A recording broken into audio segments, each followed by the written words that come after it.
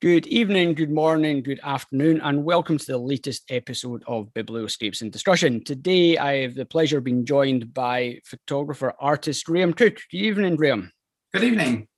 How are you? I'm very well, thank you. And yourself, have you been enjoying the sun today down in the southeast? I've been in the garden and watering the plants and mowing the lawn and all that sort of stuff. Yeah, I've been sitting at a desk inside, but I did get out for a wee walk earlier on, so that was quite nice to get some fresh air and see the sunshine for a change. But yeah, so before we talk about Graham's self-published book, Inner Visible, it would be great, Graham, if you could maybe give us an introduction to you, your artistic journey, and where it started for you. Sure. My artistic journey really started at primary school. Yeah. The primary school reports that I still have all indicate that I would have a career in art of some description. Yeah. So that was about the only thing I could do. I mean, I was pretty good at history, pretty good at biology for some strange reason, and art and games. Yes. And that seemed to follow me throughout my education. But I've always had an interest in photography, driven largely by my father, I think, to begin with. Okay. He was a very creative guy. Did lots of craft things, engraving glass, mending watches, doing a whole manner of things, and photography was just another element of that. And he never just took ordinary photographs. There was always something quite weird or surreal about it, and he messed about with perspective. And there was always an intrigue there. So that kind of, I suppose, motivated my interest in photography and accelerated it. And when I went to art college, it was part of my graphics course there, so I enjoyed that immensely. I mean, art course defined me and made me as an individual. Up till about the age of 16, I really didn't have a huge amount of confidence. I was a little bit retiring, I suppose. I'd never get on the dance floor at the village hall bash at the weekends or anything like that. So at the youth club, I was always tucked away in a corner somewhere. But art college really made me the person that I wanted to be. I was using a language that I could that I understood, that came from within. Yes. And I felt I suddenly realized that I could mix with people from a variety of backgrounds and hold my own. That I wasn't this little kid from a council house in a village tucked away in Kent. And I suddenly just suddenly grew as a person, and photography grew and grew and grew. But my primary skill, I suppose, was to design. Okay, but as an artist, was to paint. I could always draw, always paint. I could draw very photographically. And that it was never a problem. My eye-hand combat, that whole combination worked exceedingly well. I could record things exceedingly accurately. But I don't know. It just I never managed to do the fine art course, as I mentioned to you before. This recording. But I was a wannabe artist. I was a wannabe painter. And graphic design and the other bits and pieces that go with that, with the photography and the rest of it, just got in the way. But nevertheless, art college was pretty successful for me. Got a good degree at the end, but I had a job in London before the degree show, so I was working at a publisher's in London. So I was kind of well set, if you like. And we're talking about 1970, I suppose. We had our own dark room. We used to do our own photography. Used to do our own developing. It was all hands on. In those days, there was no photo setting. There was no computers. It was, you had to do everything from A to Z. Yes. So photography sat there all the time. And then as I grew through the publishing company that I worked for, I took on more responsibility. I was commissioning work. I was working with photo libraries. This was all alongside design. It was all part and parcel of the same thing. Yeah. Really. Then when I left there, I moved out to a small design agency in Sevenoaks, and then ultimately ran my own business. Yeah. And at that point, I started to take more of an interest in photography at a more refined level, I suppose. I worked with a guy called David Noble. Right. Yes. Yeah. Maybe know him. I know. Yeah. Well, he left us to go to Derby Right. to do a degree. Yeah. And then he was teaching at, I think, the technical college there or something. Yes. Yeah.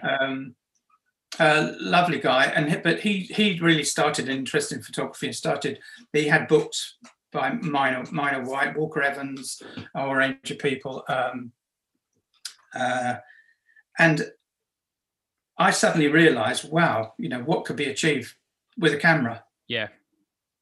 Okay, my father's one thing, the stuff that I used to do is another, but yeah, well, this is something else. So I was then in a space to be aware of just the power of photography. Yeah. But I didn't really think of it as something that I would ever be doing as an art form. Yes. Okay. That was something that crept up on me, really. Yep.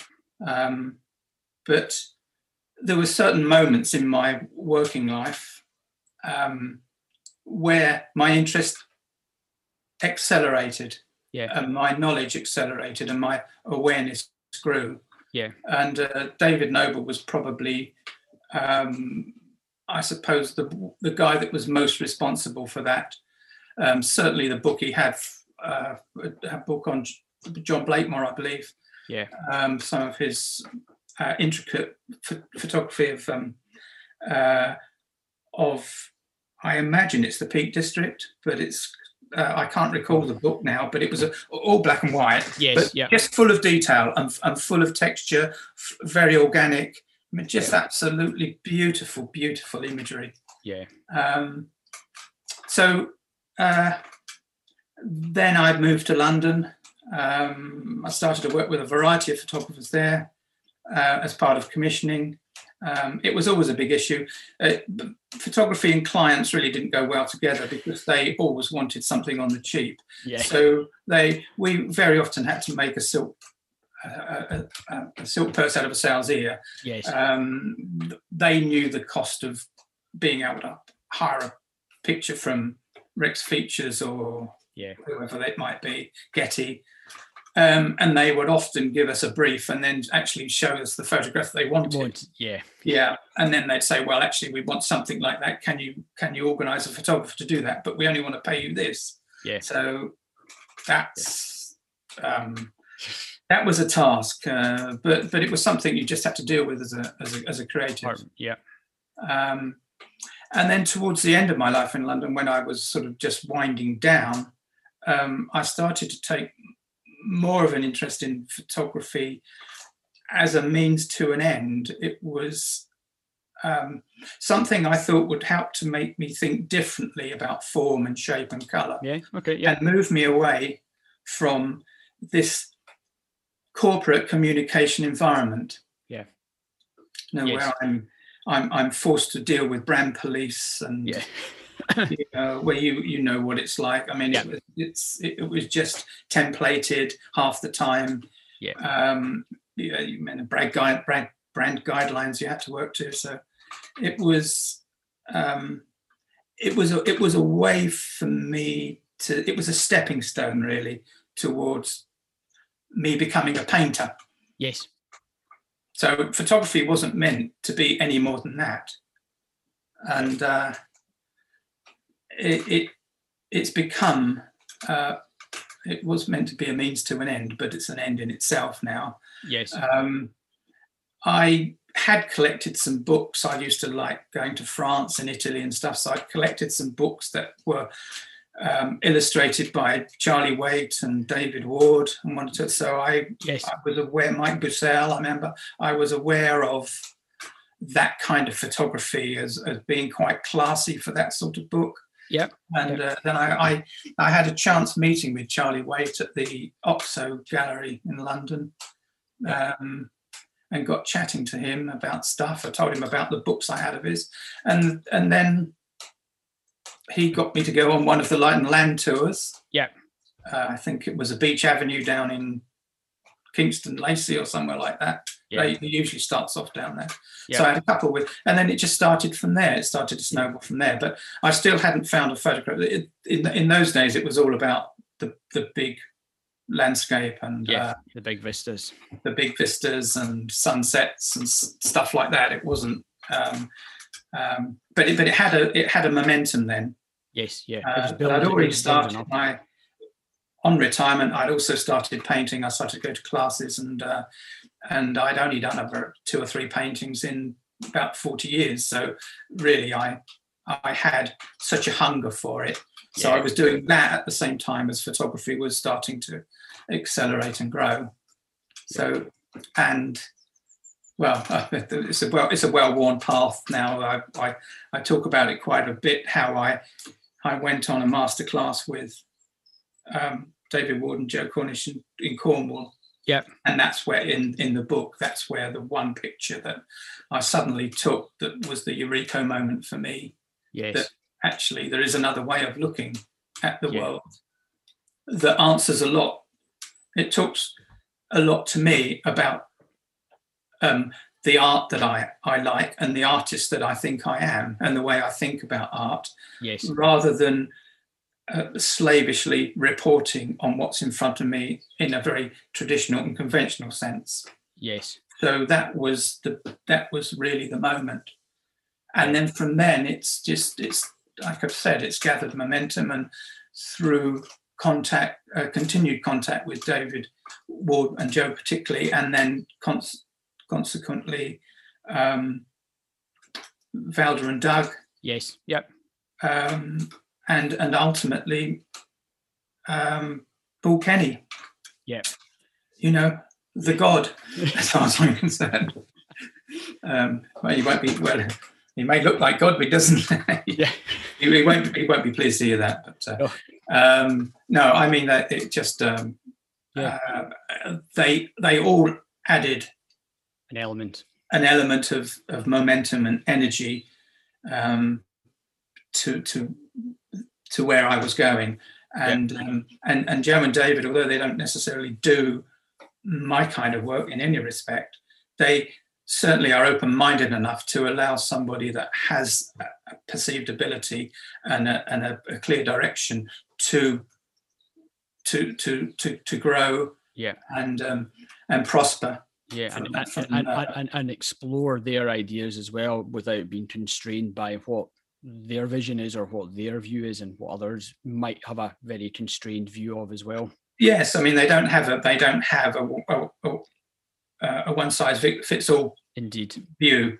Yeah, they're very Catholic, and in Joe's, has a fine art degree, I believe. So he's certainly fine art trained, and David has a brain the size of, I don't know, Cambridgeshire. So he's and a wicked sense of humour, and we get on exceedingly well. But we very often talk about a whole range of things when we're out, and very, very little to do with the camera, very little to do with the technical side of things. Yeah. That's always something I've tried to keep away from because it impacts on my creative understanding and development and awareness. It just blights my thinking a little bit.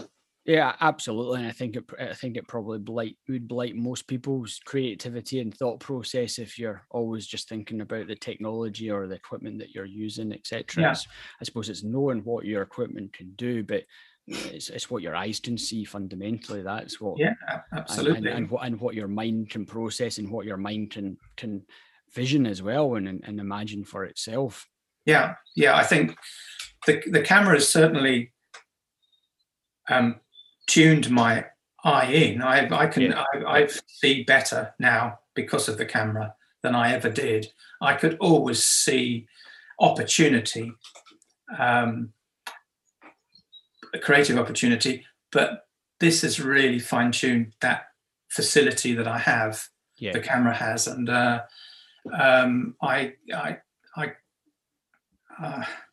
don't know. It's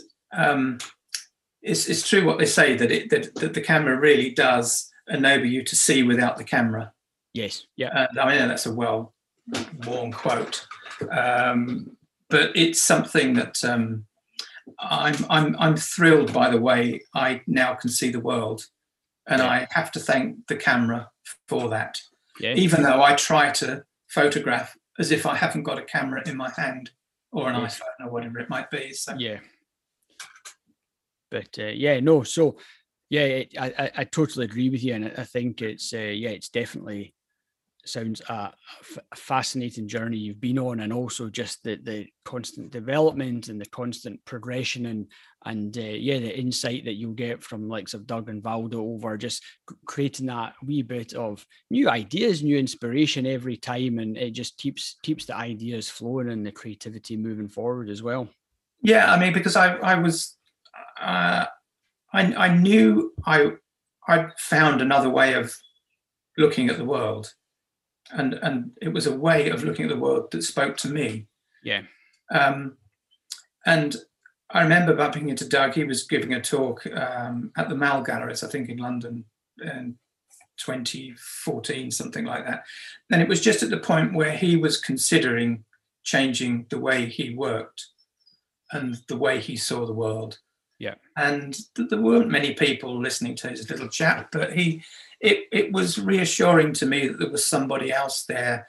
And we talked quite a bit afterwards. And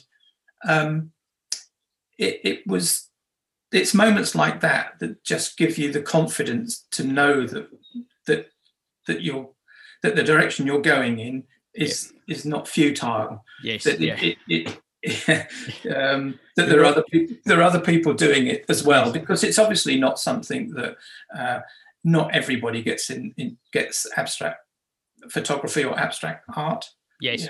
A lot of people like to call themselves abstract artists, but it's not something that's terribly commercial.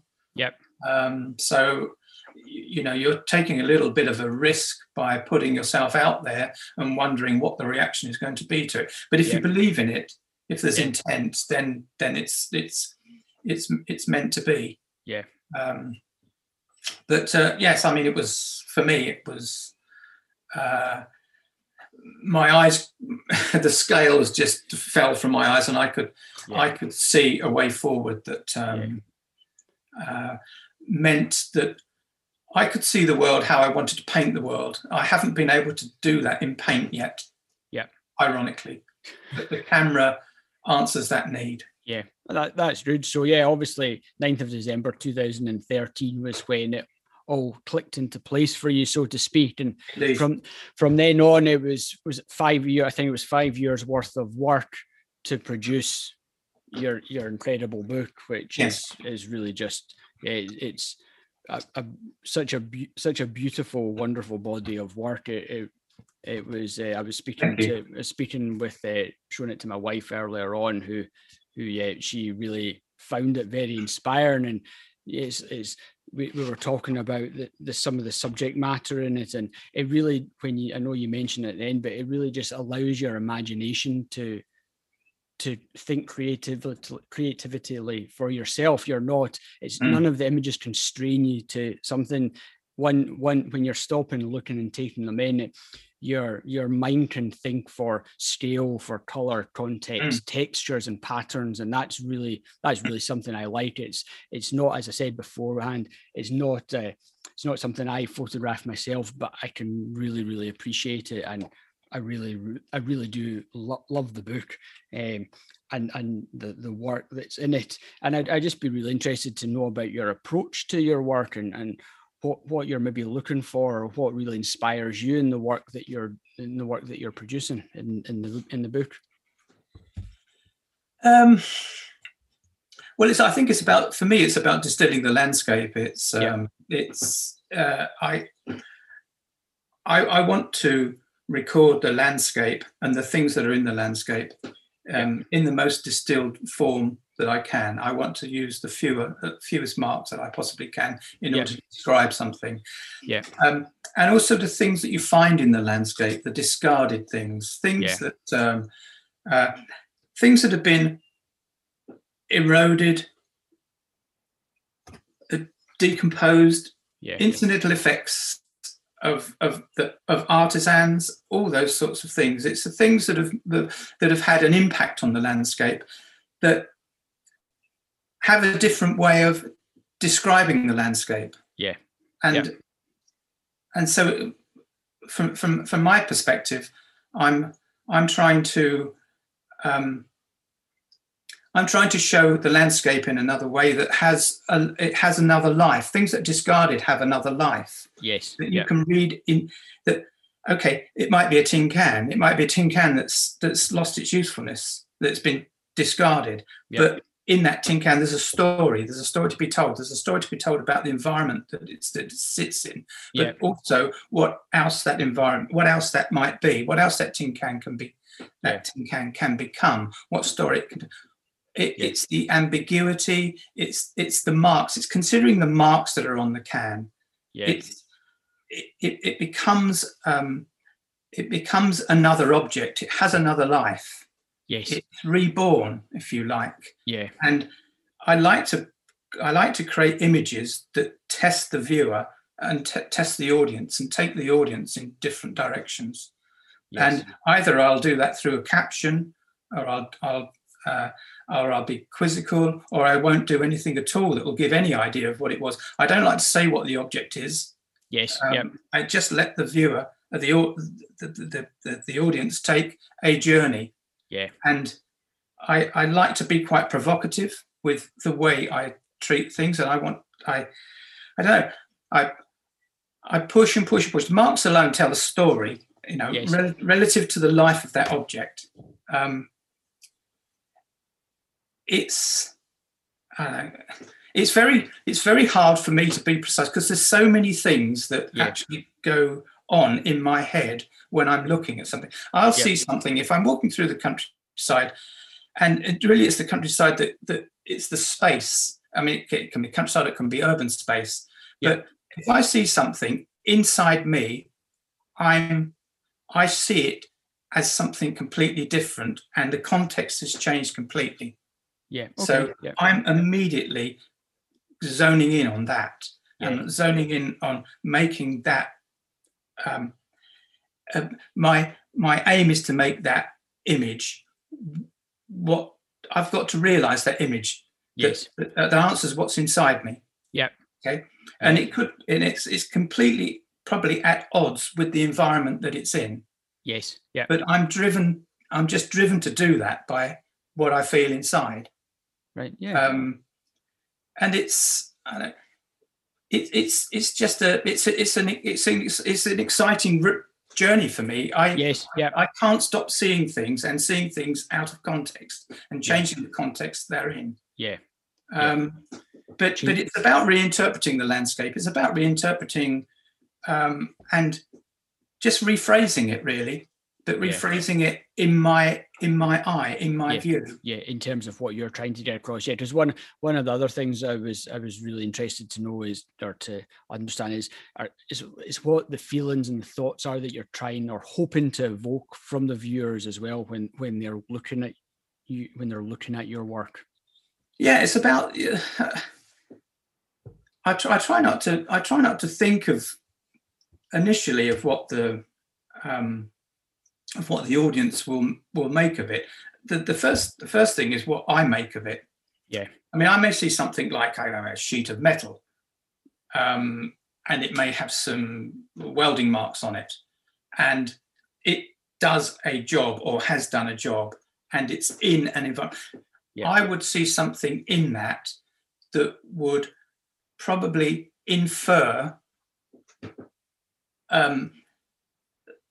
it make an inference of the space that object is in. So it might Yeah. be something at the coast, Yes. but I might make a coastal impression out of what's within that object. But I would have seen that and I would be making those connections. Yeah. Okay. Yeah. How much of a coastal impression I make it is really down to me. I could make it quite literal, so the audience really do get it. Yeah, it's quite or obvious. It could be really very, very abstracted. Yes. So the audience have to work much harder. But it's about the audience engaging and going on their own journey with it.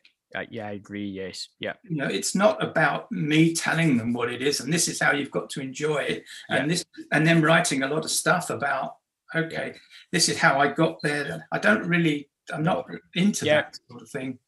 It's about them having their own journey and then maybe opening their own eyes to something that they can see.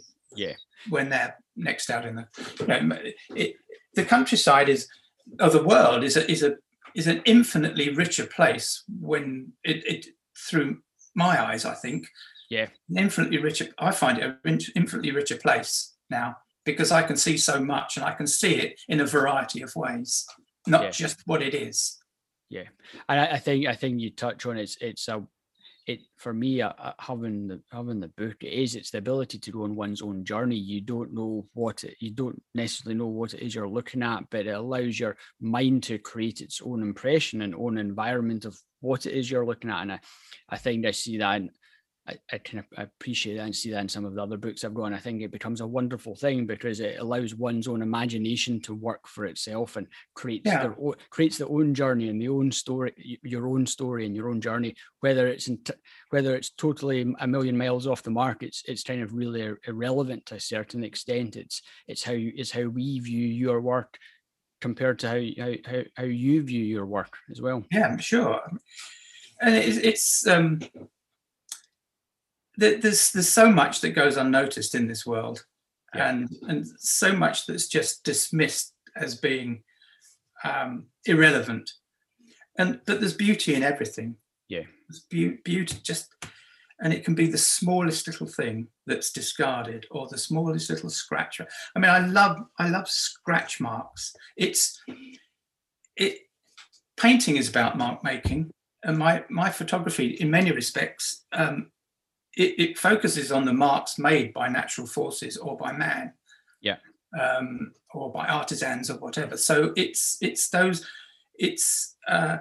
those marks tell a story, and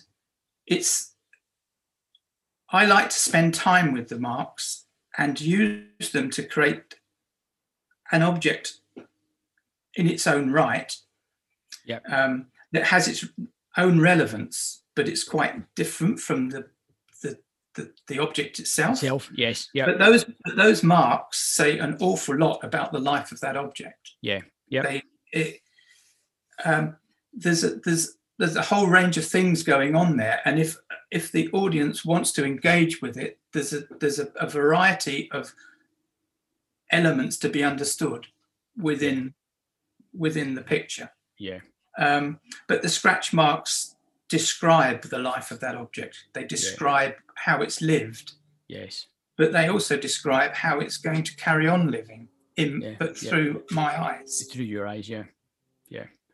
And I have to say, I think so much of your work really is really so expressive, but also, it touches on your love for fine art, painting, etc. It's very painterly and drawing as well. So I'm just interested to know what artistic inspirations there are, or artistic movements that were maybe inspirations. And obviously I kind of made a note of that before you told me about your artistic background. So but I'm really interested, as I said before as well, when I was showing my wife it, she said, and it reminds me of someone, and I've got their book, Anselm Kiefer, and she held the book up and she showed me some of the work, and I could begin to see some of maybe where maybe some influence or where there's some connection with as well, which is really quite interesting to see.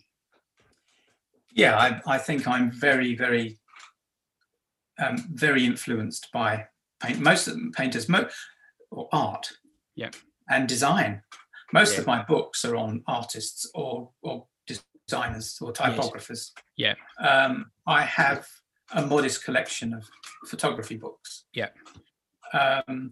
It's if I think about it, I suppose from John Constable through to the present day, that's broadly my span of influence.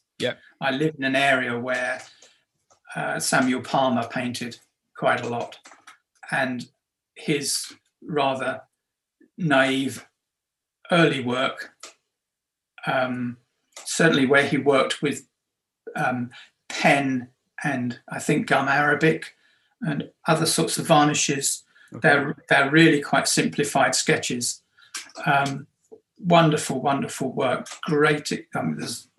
You can't see it. There's one on the wall behind me here. But those sorts of things feed into my work.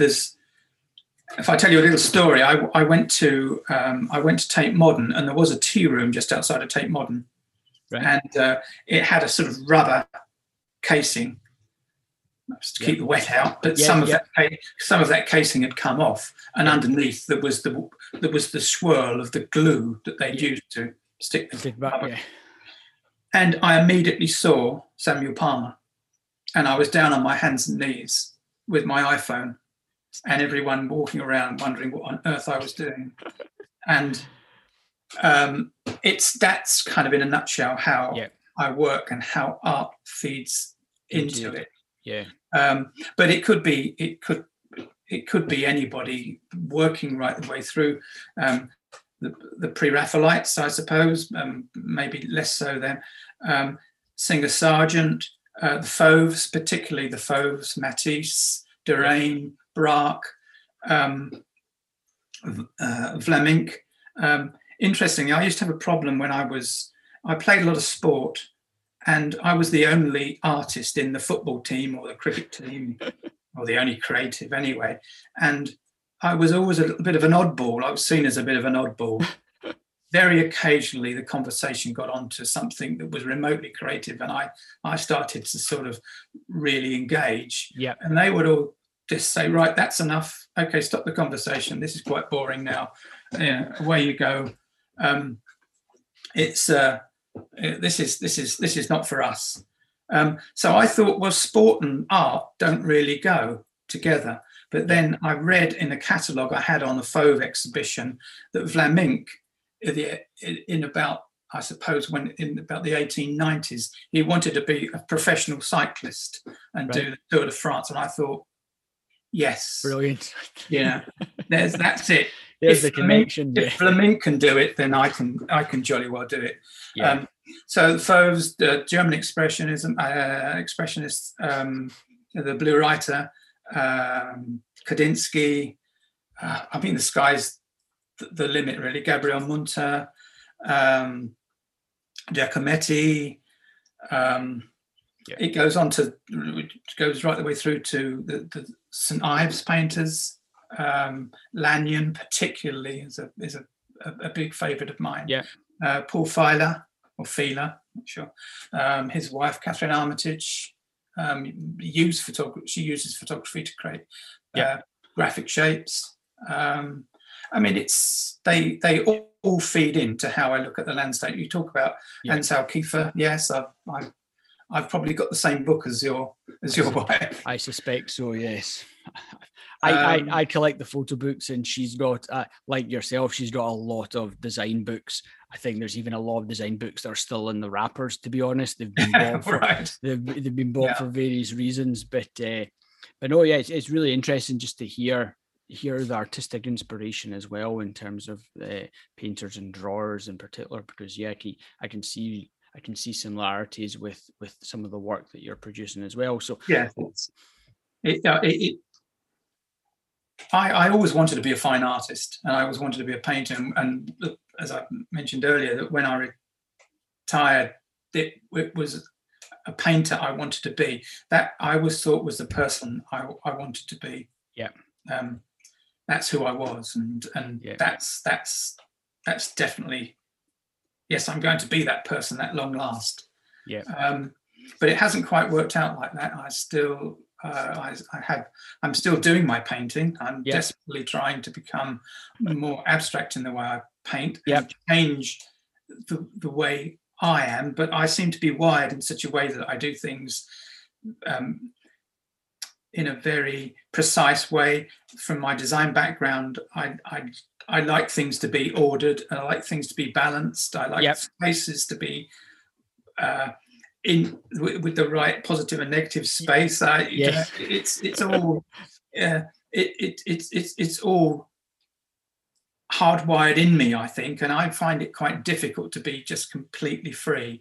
Yeah. But the irony is, I can be completely free with the camera. Yeah.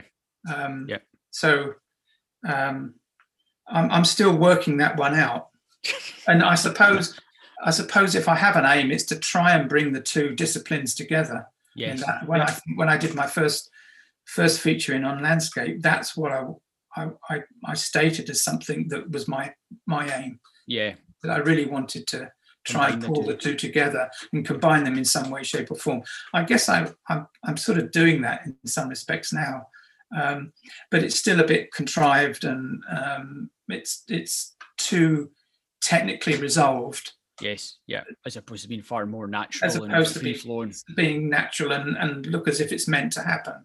Yeah.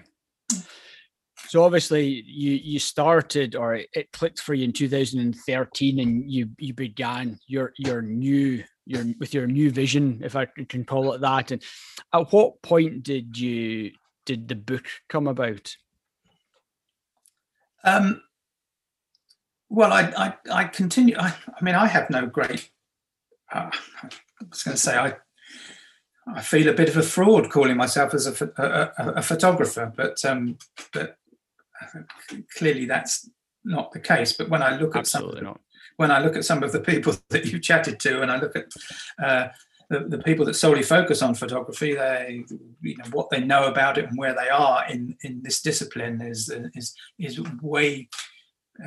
way beyond where I think I sit in the sort of pecking order of things. But as I grew in confidence, and my voice grew in confidence, I continued to go on workshops until I got to a point, I suppose, in 2017, 2018, I opened a body of work. I'd never used to show my prints at workshops because I was too embarrassed to show them. And then I built up the confidence to do it for the first time, and I really got I was on a high because I got such good feedback.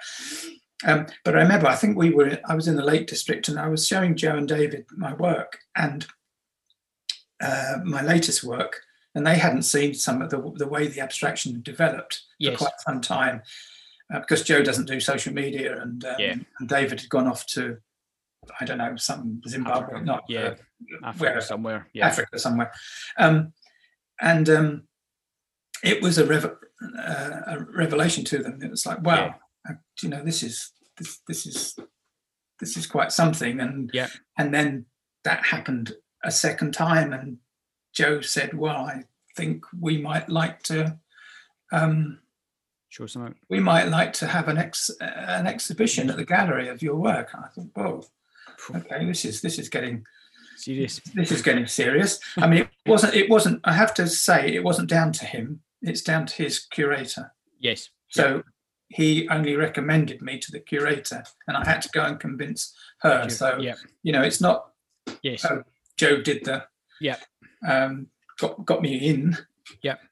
Because the gallery's in his name. It's nothing at all to do with that. But part of that process was that I thought, well, a book to accompany that would be a good thing, and it was on my bucket list to do that. I always wanted to have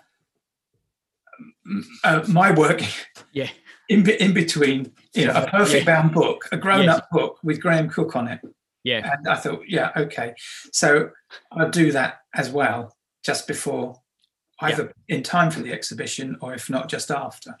So I started that process as well. And I'd been doing quite a number of freelance design jobs still in retirement. So I was stashing money away. Yes. Thinking, okay, I'm going to do it, and I'm going to do it well. Yes.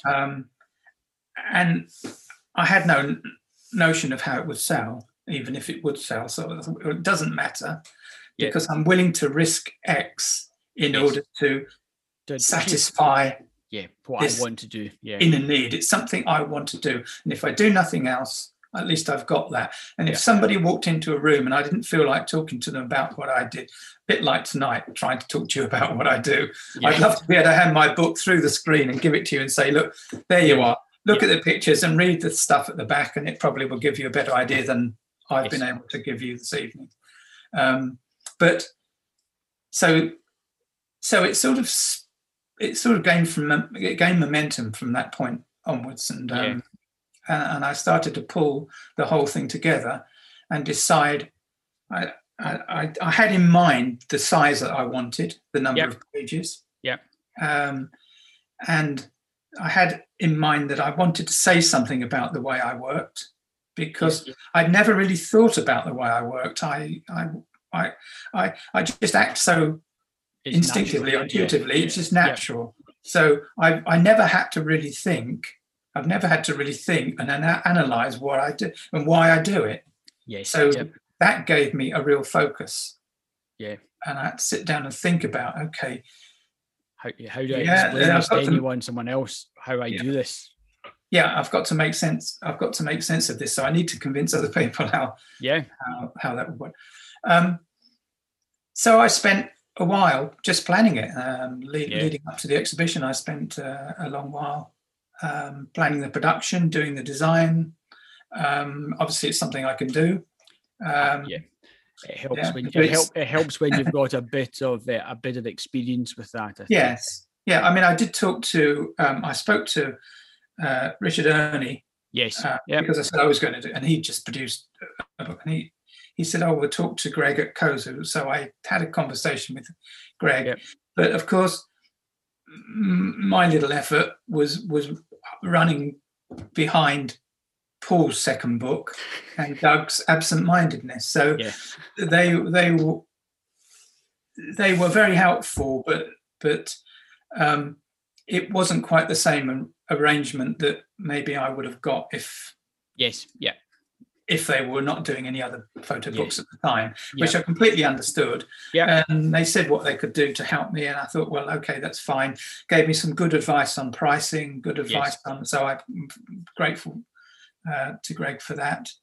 But I decided to work with a company that I've worked throughout my career, professional life. And they're based down in Uckfield in East Sussex, and they were called Beacon Press in Lewis, and then they moved to Uckfield, and they're known as Pure Print now. And they print a lot of annual reports, a lot of fine art catalogues for the Gagosian, the Tate Gallery. So I knew that quality wasn't an issue. The thing that was going to be an issue was price. Because they're a big printer, they're a hungry printer, and they need feeding. So we had to have a really detailed conversation about what I could afford. And we sort of went from there. But they're a joy to work with. And I knew that I wanted a case-bound book. I knew I wanted a varnish of some description. I knew I wanted pretty good paper inside. I knew I wanted the colour plan on the back for the text. And all that starts with, I had an idea to begin with. I was going to print on Munken, which is a very expensive paper, which I didn't do in the end. It is digitally printed, actually, on their Indigo presses, because it was only 150 copies. As it turned out, I could have printed quite a lot more because I'm still getting inquiries for it. Hindsight's a wonderful thing. So it sold out relatively quickly. And it's quite interesting when you know what the break-even figure is and you are not sure what, you've got to sell, say something like 110, maybe a bit more than that, to just get your money back. And then you've got obviously postage on the top of that. I mean, doing it all oneself is quite a task, I have to say. Oh yeah. To manage the posting, to manage the packaging, even sitting in front of all of these to sign each one and number in addition each one was quite a task. I mean, 150 doesn't sound many copies, but a thing of that size is a lot of books. Takes up a lot of space. Yeah, it does indeed. And I had an idea that I wanted to have translucent sheets between each section. I wanted different, and on those sections I was going to have ghostly pictures or poetry or quotes and stuff. So all of those things I was going to put a print inside each one, printed on really super paper. Yeah. And I was going to also do another little softback book that went out with it, which would be my kitchen collection. Yeah. Which is another little thing I have running parallel to the stuff I do, just incidentally. But all of that came down to numbers in the end. It came down to because I was doing the exhibition. Yes. I was doing all the framing and planning for the exhibition. So by the time I tagged together the cost of this and the cost of the framing, I was into quite a lot of money. But like I say, I was happy to lose. Yeah, you knew what you were in for. Yeah, but I knew what I was in for. But in the end, it went rather well, and it did okay.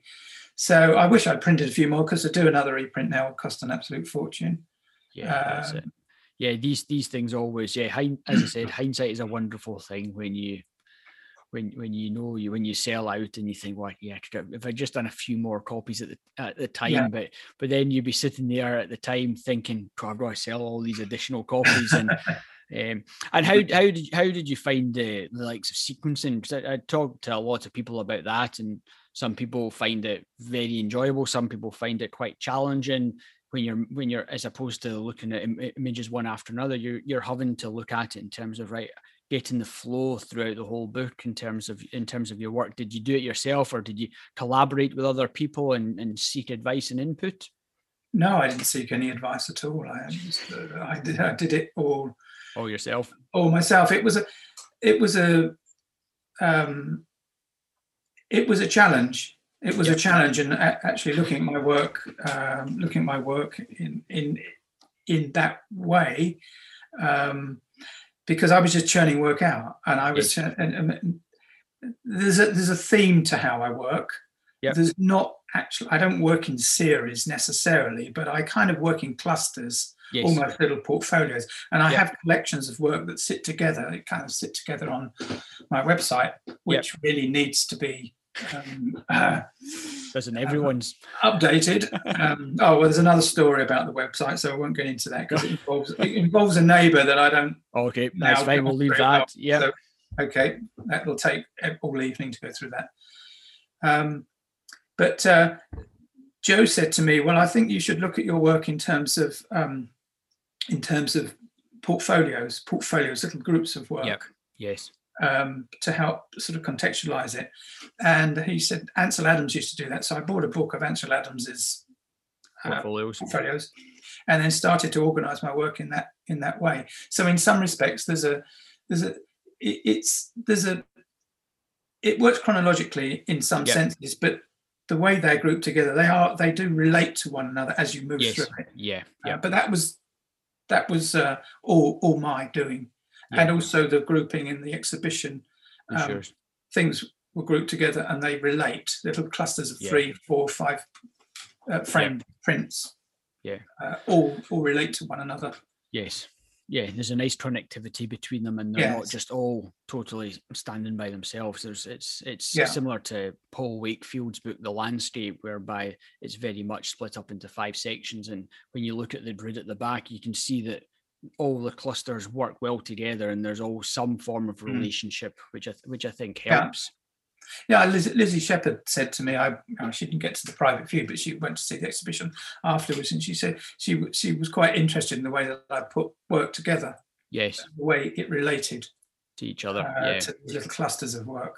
Yeah, it's nice when you look through it. You're not going from one extreme to another as such. There's a relationship from one image to another, and through the small clusters that you've put together. Sure. Yeah. I mean, one thing I wrote quite a bit at the back. In the end, I had 8 pages for the production point of view, but as you probably have read, I invited 10 of my photographer friends to ask me 3 questions. Yeah. And I thought, well, it'll be a kind of novel way of doing it. And I started to answer that's 30 questions. Yeah. So I've got a file here somewhere with the answers to the questions, but I get to about 24 and then I'm exhausted and I'm repeating myself. So what I need to do is to make that into a kind of flowing prose or text, and link it all together. But it's a little bit overlong. It's a little bit self-conscious. It's a bit repetitive. And I think if I did it again, I would probably reduce that down, or I wouldn't carry it. Yes. Joe was disappointed that he couldn't write a lot more for the forward, and had trouble doing. I gave him 320 words, I think. Yeah. And he was quite crestfallen. Because he's such an elegant writer, I just wish I'd left him to it and said, okay, perhaps the book would have benefited from it. But hey, it's something I was very pleased. Yeah, it's wonderful. I think it's been beautifully printed. I like the color plan papers at the back. I think it's just a nice and it's a nice detail and a nice touch point as well to put in.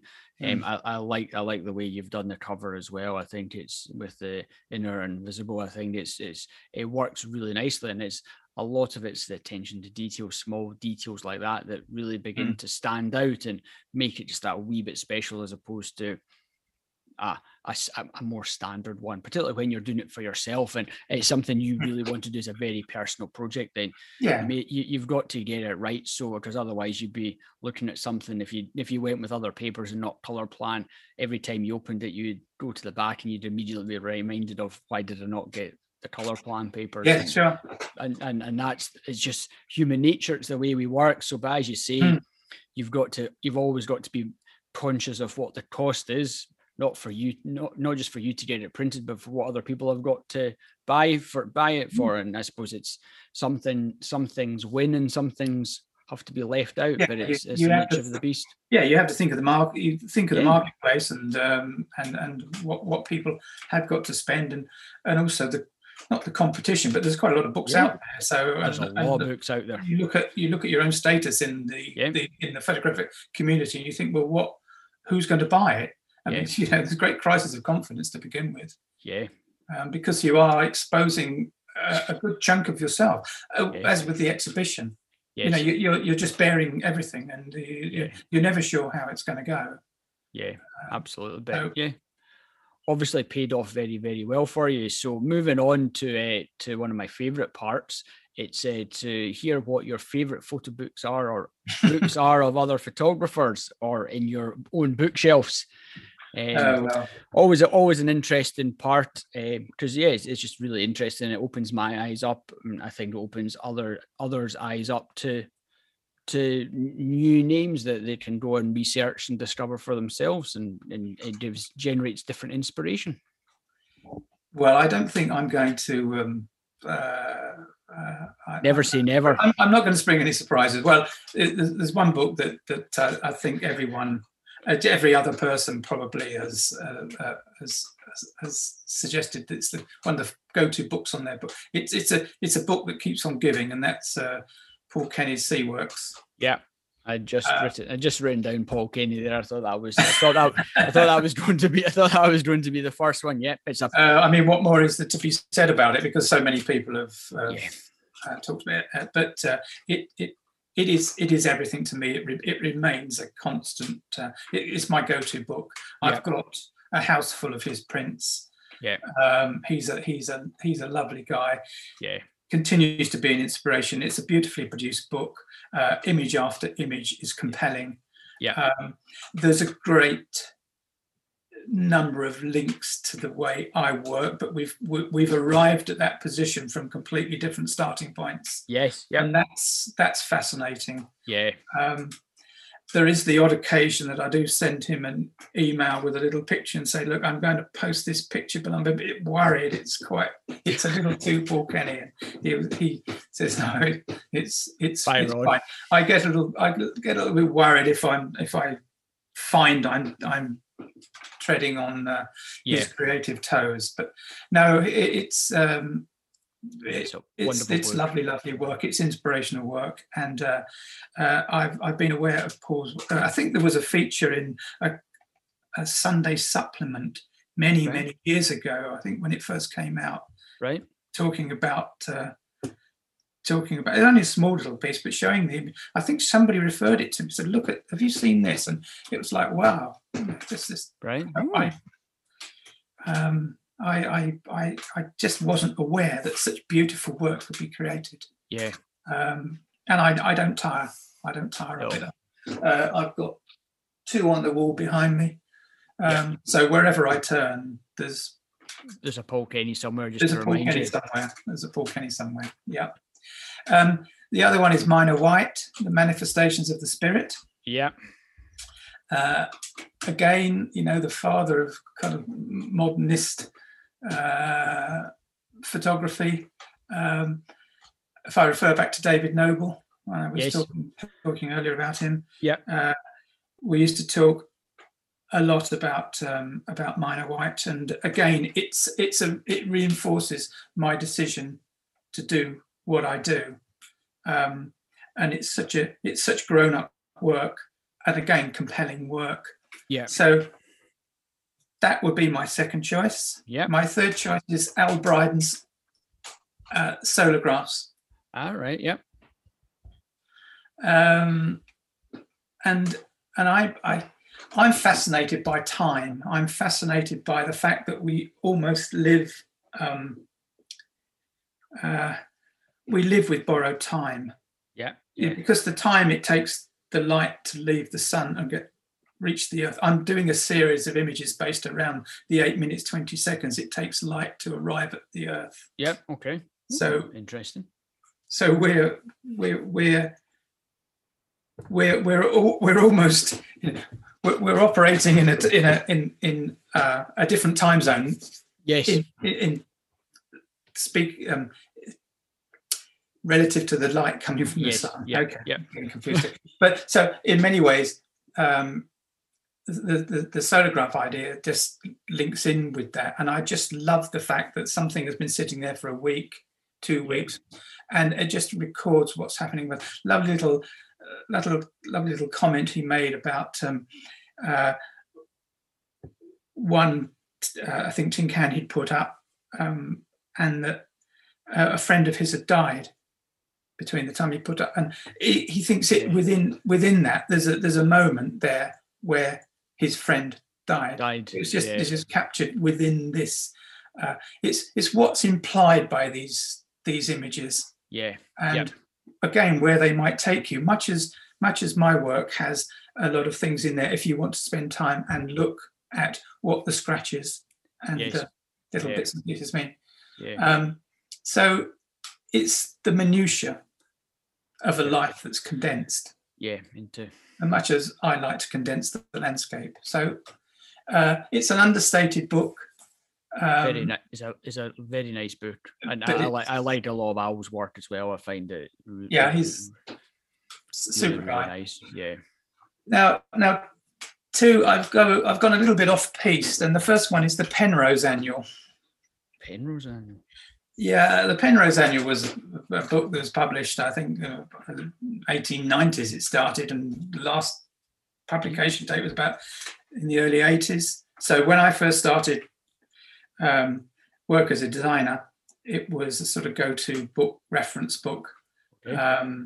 And it's a quintessential record of development of mass media, photography, design, writing, printing. Those books are a production masterclass. They have a whole range of different, because printers were trying to showcase their work. Yes. So as you flick through it, there's a whole range of different printing effects, tip-ins, all sorts of things. So it's the seminal articles in there are still relevant now. Yes, they still have great reference value. So that's what, and there's obviously things about photography in the 60s and 70s, but only small sections. But nonetheless, there is a kind of linking to it. So it links photography, design, print. Yes, so all that's everything together. Oh, very interesting. And finally, Alan Kitchen, My Life in Letterpress. Yeah. It's a wonderful book, wonderfully published book. I've got the special edition quarter-bound book. It's a treasure trove of abstract shapes, colour, just defined by a master typographer. But he uses and makes up movable type, whether it's large wooden type, display fonts, or small fonts. So he can create all sorts of magic. Brilliant. With type, but I don't see it as type and language. I see it as something else. I see it as an abstraction, as an abstract work of art, a lot of it. So I can derive a lot of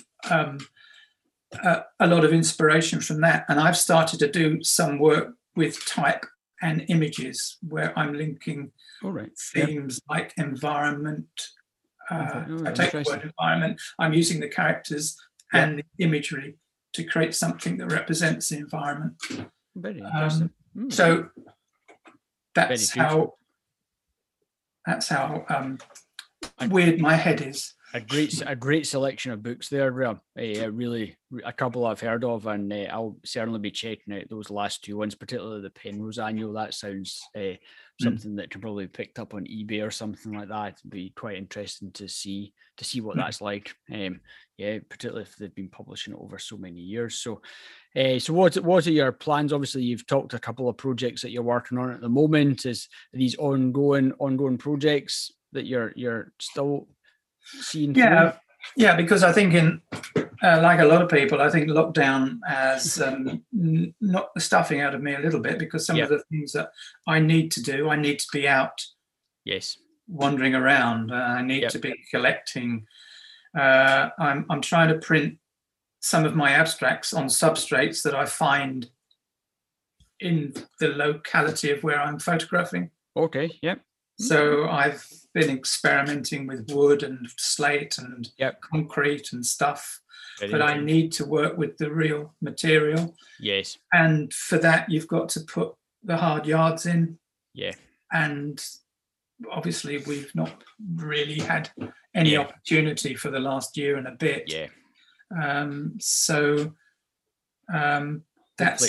That slowed me down. Yep. I'm thinking about doing some etching work and combining that with some of my abstracts. Yep. An etching studio close by that I've got to know the people there quite well. Yeah. So that's something else. And developing my abstract painting, I think that has to be.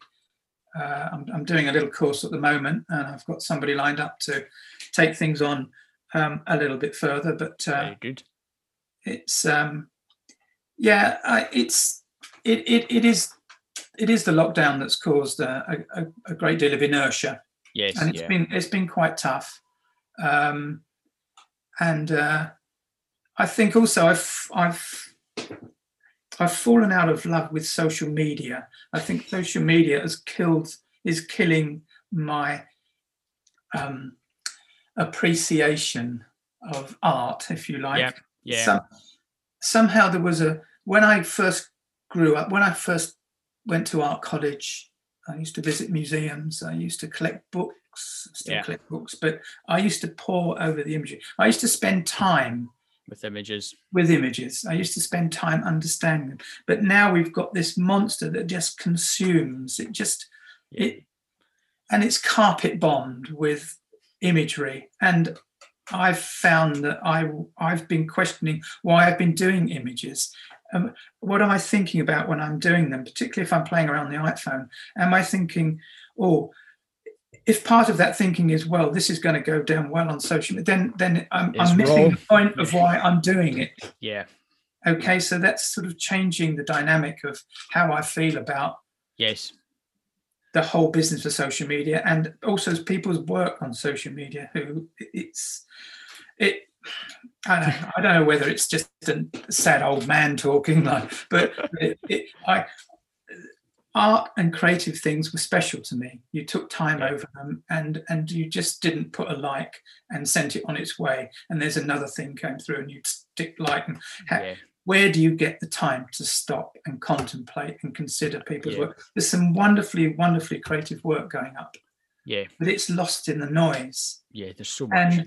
And I suppose it's a question of my next move is where I sit in all of that.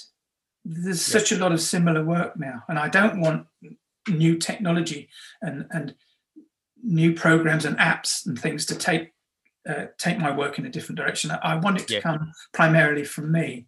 Yes. But where do I go with that, and where do I sit it so that it has a place where people notice it, rather than it just being, like I say, consumed by this monster that just requires feeding. That's it. 24/7. Yeah, and it'll be constant feeding. That's the thing, and I'm much the same. It's a bit of a devil at times, to be perfectly honest, but unfortunately I don't think it's going to go anywhere, and it's a case of trying to work out what's the best way forward for each and everyone individually as well. Yes, I think so. I think I've tried to now step back a little bit and only look at it a couple of times a day, and also trying just to post 1, maybe 2 pictures a week. But if I post anything to keep a presence, it's one picture a week.